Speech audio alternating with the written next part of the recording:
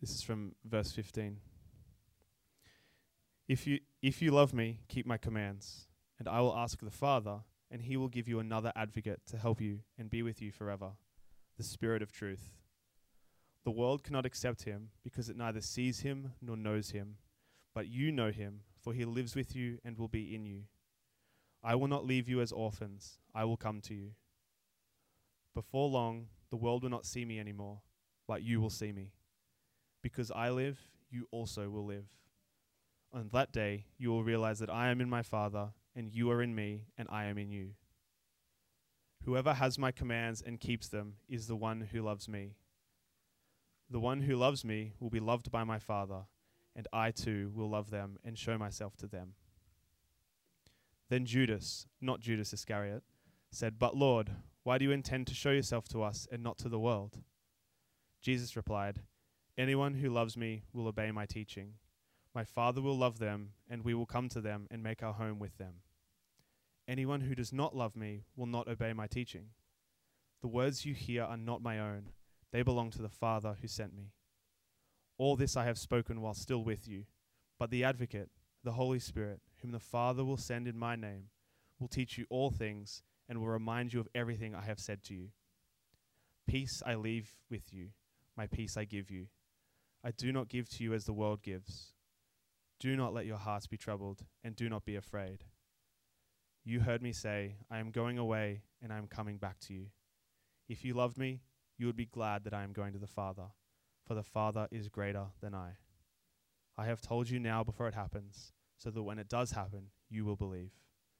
I will not say much more to you, for the prince of this world is coming. He has no hold over me, but he comes so that the world may learn that I love the Father and do exactly what my Father has commanded me.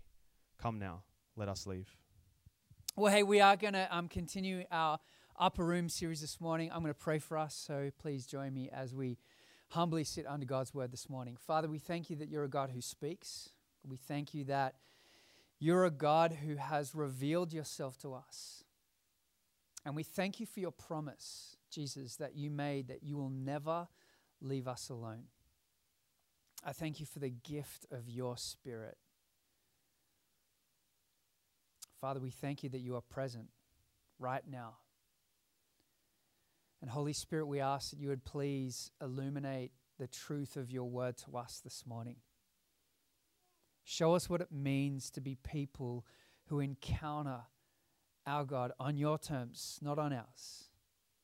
Show us what it means to be people who would love you with all of our heart and soul and mind and strength. God, we pray that you would pour your Spirit out on us this morning. We ask this in Jesus' strong name.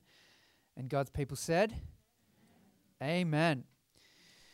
Kanye West, Yeezy, Yee, whatever you want to call him. However you see Kanye and whatever your preference is, I don't really care because he's got a zinger line that I want to quote to you this morning. There's a lyric in one of his songs called Hands On, and as I listened to the song, it really struck me that it said something quite profound about Christianity. And it's actually an accusation that is leveled against him, probably from the Christian bubble. But in the song, he says this. We, and I don't know who we, it's probably him and his entourage, we get called halfway believers, only halfway read Ephesians. Now, as I read that line, I was like, well, actually, if Kanye has had a genuine conversion, there's a little window into the fact that he understands something about the Bible. Because if you're not familiar with the book of Ephesians, Ephesians is divided very neatly into two halves.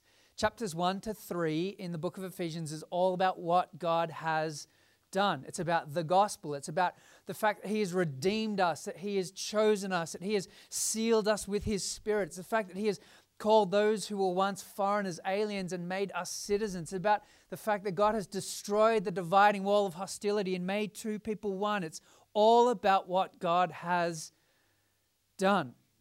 And then you get to Ephesians chapter 4, verse 1, and it's this distinct pivot, this hinge in the book. And chapter 4, all the way to the end of chapter 6, is about what we do in response. And so for someone to be accused of only half reading Ephesians is to say that you've only really read the bit about what God has done and you're not really focused on what you should do in response, how your life should change. You're intellectually assenting to some truths about Jesus, but it's not really impacting your Monday. That's the accusation, right? And it seems to me that Christianity can often fall into that trap of dualism, of the sacred secular divide. That Sundays are the days that we do our God stuff, and then Monday to Friday we do our secular work stuff. And there's no integration between the two. It's the problem with a version of Christianity that just intellectually assents, reduces our faith to just a mental assent to a bunch of propositions about Jesus. Like we know about Jesus. Or it's a problem within a Christianity that reduces the Christian life to an emotional experience, a feeling. And a problem with Christianity that says Christianity is not about what you do. Now there's some truth to that, isn't there? Of course. The cross is not about what we do. It's all about what Jesus has done. But when we just focus on the done bit and not focus on the do bit, we fall into error. And so what I want to help you see this morning is that the way that Jesus made disciples was not to default to either of those mistakes. Christians fall off either side of the narrow ledge to those errors, but Jesus did something profoundly different. And the way I want to do that is I want to offer you a matrix. So all of the consultants in the room and all the business people, you either love this or hate this, right? Because every consultant was to give you a matrix. But anyway, here is my matrix. It's called the invitation and challenge matrix, or we could call it grace and response, right? So here, is it on the screen there behind me? Oh, yes, great. You're going to have to work with the screen, all right? Just another example of why the pastor should be doing what the pastor's good at and not other things. This matrix here works across two planes. The horizontal plane is the plane of challenge, right? So low challenge on this side, high challenge on this side. The vertical plane is invitation. High invitation up the top, low invitation down the bottom. Your four quadrants in this matrix are this. Your top left-hand corner is where there is high invitation and low challenge. High invitation, low challenge, and that results in cozy, consumeristic culture. It's called the chaplaincy quadrant, where we just make people feel good, we give them heaps of grace, but we never really challenge them. Below the challenge line there on the low invitation, low challenge quadrant there, this bottom corner, we have the apathetic culture. There's no invitation. There's no particular challenge to change or grow or stretch yourself. There's no invitation into deep relationship. There's no invitation to live out your identity. It is the apathetic culture, and it leads to people feeling completely bored. On this side of the graph, we have the stressful quadrant. That is where there is high challenge, but very low invitation. Low grace, low relationship, but just lots of confrontation and challenge. And that leads to stress, discouragement, and burnout. And what I want you to see this morning is the way that Jesus, the master disciple maker, the way that Jesus went about making disciples was in this top quadrant here, the discipleship quadrant. And that is where there is both high invitation, invitation into relationship, invitation into intimacy, an invitation to live out your identity, and with it, challenge to grow, to step out in faith, to stretch yourself. And that is the empowering culture. And so I'm going to use that framework this morning, and I'm going to lay it on top of John 14, help you see that this is how Jesus makes disciples, with high invitation and high challenge. And I want you to see this in that first verse that was read out for us in John chapter 14, verse 15. It says this: "If you love me, keep my commands." If you love me, invitation. There's an invitation to relationship. There is an invitation to experience the Trinitarian God, Father, Son, and Holy Spirit. Then keep my commandments, live in a specific way, do the things that I have been doing. Invitation and challenge. Now, you've got to remember, in the context of the upper room, Jesus is calling together his select few. They've moved out of the hustle of the streets of Jerusalem into the quietness of the upper room, and Jesus is beginning to prepare his disciples for their world-changing mission to follow him and to alert everyone to the universal reign of God through Christ. That is what he's about to commission them to, fill them with the Spirit for. And as he does that, the very first thing that Jesus wants to do is remind his disciples of what?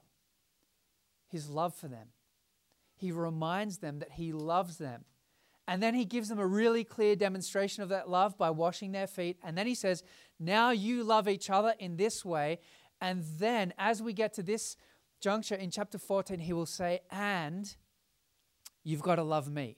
This is the first time that Jesus in the entire Gospel of John says, now it's time for you to love me. All of it has been, I love you. This is how deep my love is for you. You love one another. Now he's saying, now part of this deal is you've got to love me.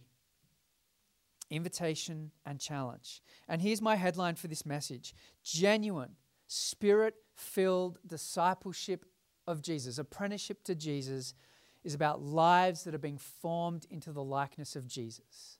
That is the result of the indwelling of the Spirit in our lives. The outflow of that identity is that we will live lives of obedience to Jesus. Genuine Spirit-filled Christianity is about lives that are being transformed into the likeness of Jesus. So firstly, let's start with invitation. Invitation. Jesus is inviting his disciples, he's inviting you into intimate relationship with the Trinitarian God, Father, Son, and Holy Spirit. Have a look at what it says in verse 16. He says, ask, and I will ask the Father, and he will give you another advocate to help you and be with you forever, the Spirit of truth. Who is he? Who is this other advocate who's coming? He is the Spirit of truth. The world cannot accept him because it neither sees him nor knows him, but you know him, for he lives with you and will be in you. I will not leave you as orphans. I will come to you. Before long, the world will not see me anymore, but you will see me. And because I live, you also will live. On that day, you will realize that I am in my Father, and that you are in me, and that I am in you. You remember last week, or the last couple of weeks rather, Jesus has said to his disciples, after saying to them all the way in the beginning of John's Gospel, come follow me, then he says to them in chapter 13, you can't follow me anymore. Where I am going, you cannot follow. And Peter's like, what do you mean? I'll follow you. Like there is nowhere. I will die for you, Jesus. And Jesus says to him what? In fact, you won't die for me. You'll deny me. And then in chapter 14, as James reminded us last week, Jesus says, I'm going and I'm going to prepare a place for you. In my Father's house there are many rooms. And Thomas is like, but how do we know the way? And you get this sense here in this section of John's Gospels. The disciples are anxious. They're worried. They're freaking out about his imminent departure because they have literally laid everything on the line to follow him. And now he's saying that he's going to leave them alone. He's going. He's leaving. They're concerned. They're worried. They're stressed. In the first century, a disciple who had lost their rabbi was literally called an orphan, fatherless. A disciple who no longer had a rabbi to apprentice under, to follow, was called an orphan. And there is this beautiful promise here from Jesus in verse 18, because he says to the disciples, I will not leave you as orphans. Yes, I'm going. Yes, I'm leaving, but I will not leave you as orphans. I am not abandoning you, because I will send you the one that I have promised, the advocate, and he will be my presence with you. And you'll notice there in verse 16, he says, I will give you another advocate to help you and to be with you forever. Now that word advocate is translated in all sorts of different ways depending on what translation you read. Sometimes it's translated as helper. Other times it's translated as comforter. Other times it is encourager or advocate or legal advocate. And all of them are probably true. The problem is we just don't have one single English word that captures the multifaceted richness of this word. Jesus is sending, I will send you another one to help, to encourage, to stand alongside you, to comfort you, to be with you forever. And you'll notice also that it says there, I will send you another advocate, implying that Jesus himself was the first advocate. There is another advocate coming who will continue the ministry of Jesus after he departs. I don't know if you noticed all of the connections there between what Jesus is saying. In verses 16 and 17, he's saying, he will come. I will send you another advocate. And then in verse 18, he says, I will come. You're like, who is it, Jesus? Is it you? Or is it the other advocate? I'm confused. And as we get to this point, we realize that we are wading into the deep, rich, mysterious, beautiful doctrine of the Trinity, which we don't have time to unpack this morning, maybe another day. But Jesus is sending his comforter, his aid, his helper, his encourager to be with them. And you'll notice it says there that he will be both with you, fellowshipping, sharing, and in you, indwelling. All of the richness of the temple language of God coming to dwell in the midst of his people in the temple. And here Jesus is promising that I will come and tabernacle and dwell in you. I will be with you, I'll be in you, and I will be with you forever. Verse 16. Not just on your best days. Not even in the days when you're experiencing the valley of the shadow of death. I will be with you always, forever. That means tomorrow. Jesus promises to be with us. You know, one of the things that became really obvious a number of years ago at my previous church, we surveyed the entire church, and we asked the question, do you believe that the Holy Spirit is a person? And about 43% of people said yes. And the rest said he was a force, like, Star Wars. And it's kind of sad because Star Wars seems to be shaping our imagination about the doctrine of the Trinity more than the scriptures do, because everything that is said about the Spirit here in these verses communicate to us that he is a person, not an it. The Spirit of God, he is not an impersonal force. He is divine alongside the Father and the Son, sent from the Father at the Son's request to indwell and be with us.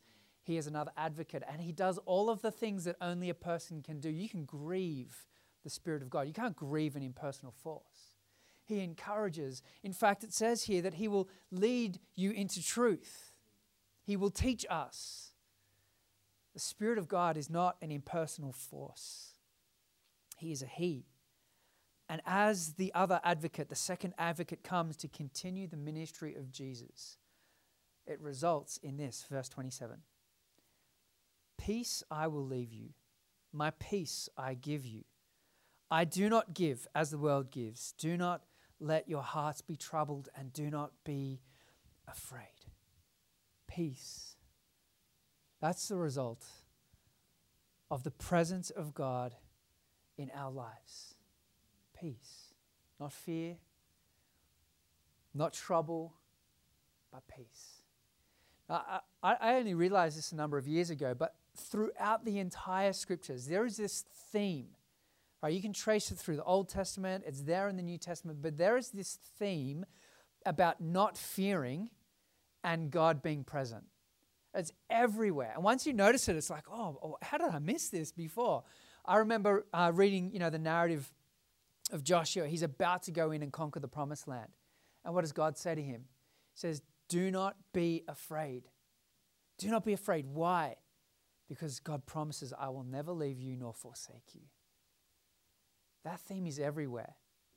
And it is the presence of God that drives fear out of our lives and replaces it with a deep sense of peace, of knowing that God is in control. And I wonder, in this season where we've been provided with so much uncertainty, with so much fear, with so much trouble, with so much anxiety, if we cared to pay attention to God, if we spent less time refreshing our news feeds and worrying about what was happening in our worlds and more time attuning our spirit to the presence of God with us, remembering his promise, enjoying the fact that he is with us and in us, what difference that would make.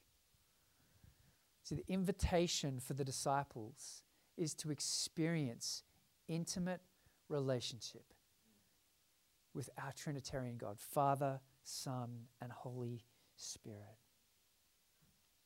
Don Carson, who is probably one of the most preeminent New Testament scholars in the world and alive, there's often the best are dead guys, but he's still alive, believe it or not. He's getting old. But he says this about the necessity of us to understand God's presence with us. He says this: nevertheless, in our insistence on truth and on the central historical realities of faith, yes, that is the foundation for us, right? Yes, yes, yes, but we must not minimize the momentous promise of experiential fellowship with God.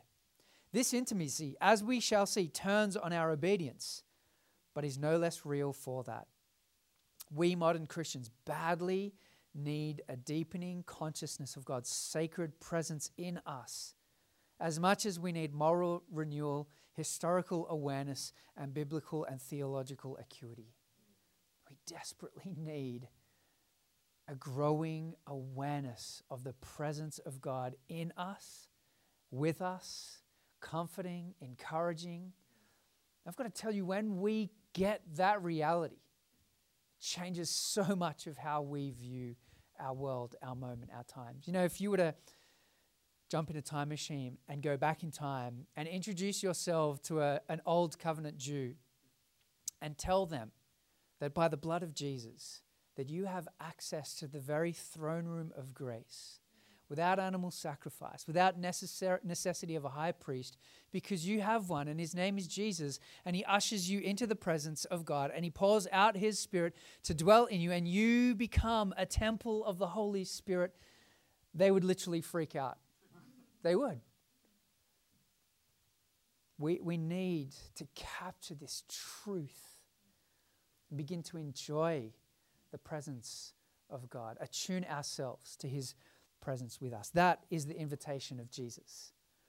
As his disciples are stressed, concerned, worried, anxious about his departure and what is going to happen after this thing that he is talking about, his promise and reminder to them: you shall not be spiritual orphans. I'm with you. Don't stress out. Don't freak out. What a rich invitation. But you remember, Jesus doesn't just leave us in the high invitation, low challenge quadrant, because that leads to cozy, comfortable, apathetic Christianity. Jesus challenges his disciples, his followers. And the challenge is this: you need to love with your obedience. I don't know if you saw that just popping up so many times as Keith read the passage out for us. Have a look at this. Chapter 14, verse 15. If you love me, keep my commandments. Or verse 21. Whoever has my commandments and keeps them is the one who loves me. The one who loves me will be loved by my Father, and I too will love them and show myself to them. Or down to verse 23. Jesus replied, if anyone who loves me will obey my teaching, my Father will love them, and we will come to them and make our home with them. Anyone who does not love me will not obey my teachings. These words you hear are not my own. They belong to the Father who sent me. You got to remember, for Jesus, love is far more than a feeling. It's certainly not less. Don't misunderstand me. It is not less than loving God with all of your heart, all of your soul, all of your strength, with every fiber of your emotional capacity. It's not less than that, but it is absolutely more than just a feeling. Somehow we've believed this notion that we can love Jesus but we don't really have to listen to what he says. We can love Jesus on Sundays and come to church and stretch our arms out in heartfelt worship, and then on Monday we walk in a lack of integrity and dishonesty and greed, selfishness, and pride. I don't know where we've got this understanding that we can love Jesus with our feelings but not our actions. That is a tearing apart of the human capacity, if I've ever heard it. Obedience is not an optional extra in the Christian life. It's not for the super spiro Christians, right? It is for everyone. It is everyday, ordinary discipleship and apprenticeship to Jesus is about loving union with Jesus flowing out into obedience in our lives. It's about the type of Christian who's not just half read Ephesians, but the whole thing. Love for Jesus is intensely practical. It's intensely practical. It looked like the Savior of the world uncloaking himself, putting a towel around his waist, getting on his knees and washing the dirty feet of his disciples. It's the type of action that took him to Golgotha, where he was stripped naked, hung out to die, blood poured out for our forgiveness. That's love for Jesus. It's practical. It's practical. It's demonstrated on the outside. It's seen. It's visible. When John wrote, he wrote the gospel, he also wrote a couple of letters as well, the little Johns, 1 John, 2 John, and 3 John. And in it, in John, 1 John 2, 3-6, it's not going to be on the slides for you, but basically he says, your love for God and your love for each other, that is how you know. If you're looking for a visible, tangible evidence of the fact that you've received the Spirit, that you're a genuine follower and disciple of Jesus, it's by your love. That's how you're going to know. Love will be the measure of the maturity of the Christian faith, to quote Alnado, lead pastor of Southwest. Shout out. You know when you fall in love? I hope you've experienced that. And no one needs to tell you to do certain things. No one needs to tell you to give your significant other your attention and time. It's not like you've got to get out the checklist and be like, flowers, attention, say some nice things. You know, it's like it gushes out of you because that is love, right? Love doesn't just stay inside of us, it's demonstrated on the outside. Leslie Newbigin, the great English missiologist, says this: the substance of indwelling is love made actual in obedience. The substance of indwelling of the Spirit of God is love made actual in obedience. And it's one of the reasons why the Holy Spirit is called the Holy Spirit, is because his work in us is to make us holy, more like Christ. Obedience. Newbigin says that loving without obedience is pure sentimentalism. It's just emotionalism. Obedience without love is slavery. But we need both. It is loving union with Jesus that works itself out in obedience, a life of apprenticeship to him. You know, one of the things that I've often heard is that, the gifts of the Spirit are the essential mark of the presence of the Spirit in someone's life. Now, don't get me wrong. The gifts are essential. They're important, right? Paul spends a lot of time talking about the gifts. But the primary foundational mark of the presence of the Spirit in a believer's life is the fruit of the Spirit. It's Galatians 5. That's why we say things like here at Anchor that we value giftedness over godliness. We value godliness over giftedness, and we value giftedness quite highly. We value godliness over giftedness, and we value giftedness quite highly.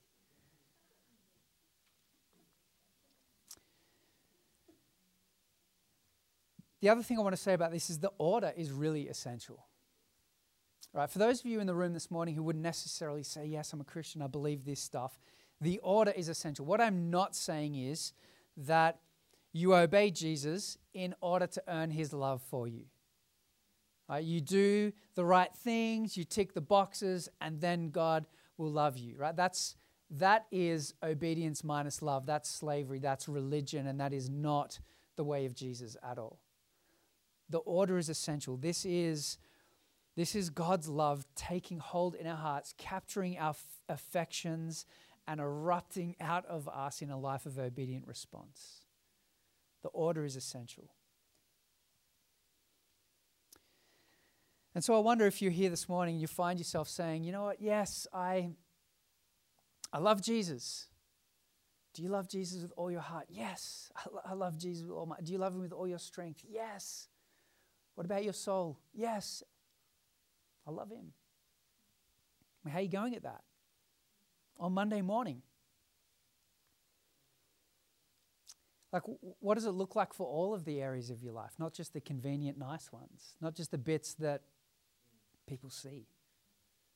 What about the bits that people don't see?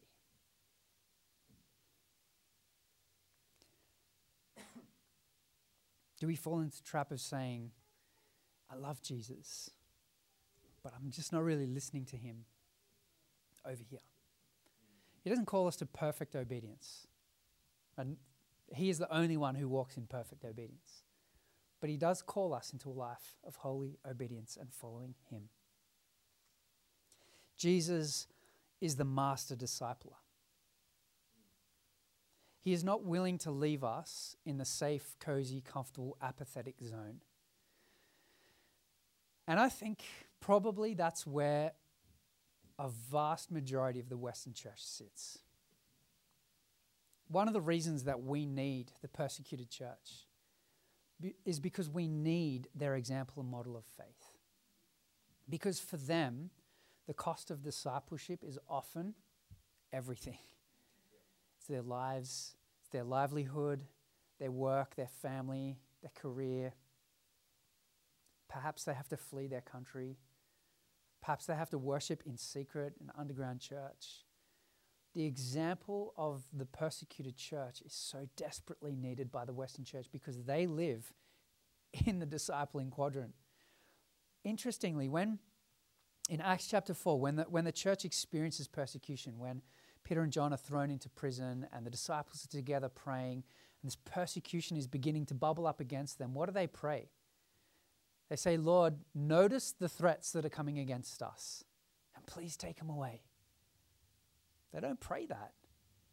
They say, God, would you notice these threats and give us courage to speak the good news nonetheless? Challenge. I think what is desperately needed in our city, in our church, and our church, right, Anchor Church, is the type of faith that walks obediently before Jesus. The type of faith that doesn't just read the first half of Ephesians and ignores the second half. The type of faith that is red hot for Jesus and that pours out into the actions of our lives. The type of Christians who would walk the walk and not just talk the talk on Sundays. The type of Christians whose behaviors match the beliefs that are there in their lives. And I think the Western church desperately needs an awakening to that reality. And that happens, according to Jesus, as we're aware of the power of the Spirit of God, the presence of Jesus in our lives, flowing out of us in acts of everyday obedience. And so my challenge to you this morning, I hope this room's quiet, right? One of the things that I think I've realized is that I was pretty comfortable in the cozy, apathetic space. One of the things that we have tried to do here at Anchor is create a church community that has high grace. We want people to come in here and not feel judged. We want, if you're in the room and you're not a believer, we hope that you feel welcome, safe, appreciated here. We're not about to judge you for your lifestyle because you don't believe in Jesus. The downside of a high grace culture is that we can subconsciously begin to think that it doesn't really matter.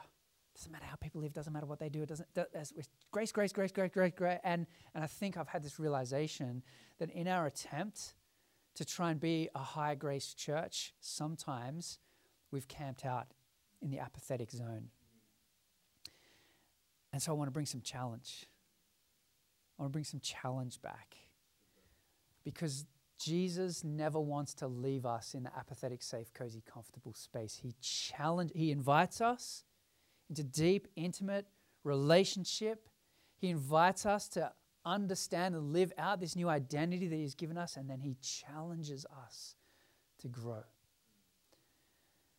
And that's where I want our church to be, in that space, in that zone, the discipleship zone, the empowerment zone. But let's not get confused that no one can challenge me. If someone challenges me, they don't love me, they don't care about me. In fact, when someone challenges you, perhaps that is the evidence that they do care, that they do love, and that they care more about your progress and journey in faith with Christ than they do about the fear of like this relationship being a little bit awkward. Challenge. I think we need it. We need the example of the persecuted church. We need to be the type of disciples who will live in that space.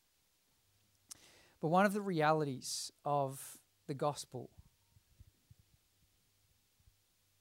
is the beautiful truth that when we do fall short, when we do make mistakes, when we don't live up, when we aren't walking in obedience, when we find that there are corners of our life that we aren't willing to open the door to the Spirit's illuminating light, when we run from the challenge that Jesus has to offer us, we have the body and blood of Jesus poured out for our forgiveness.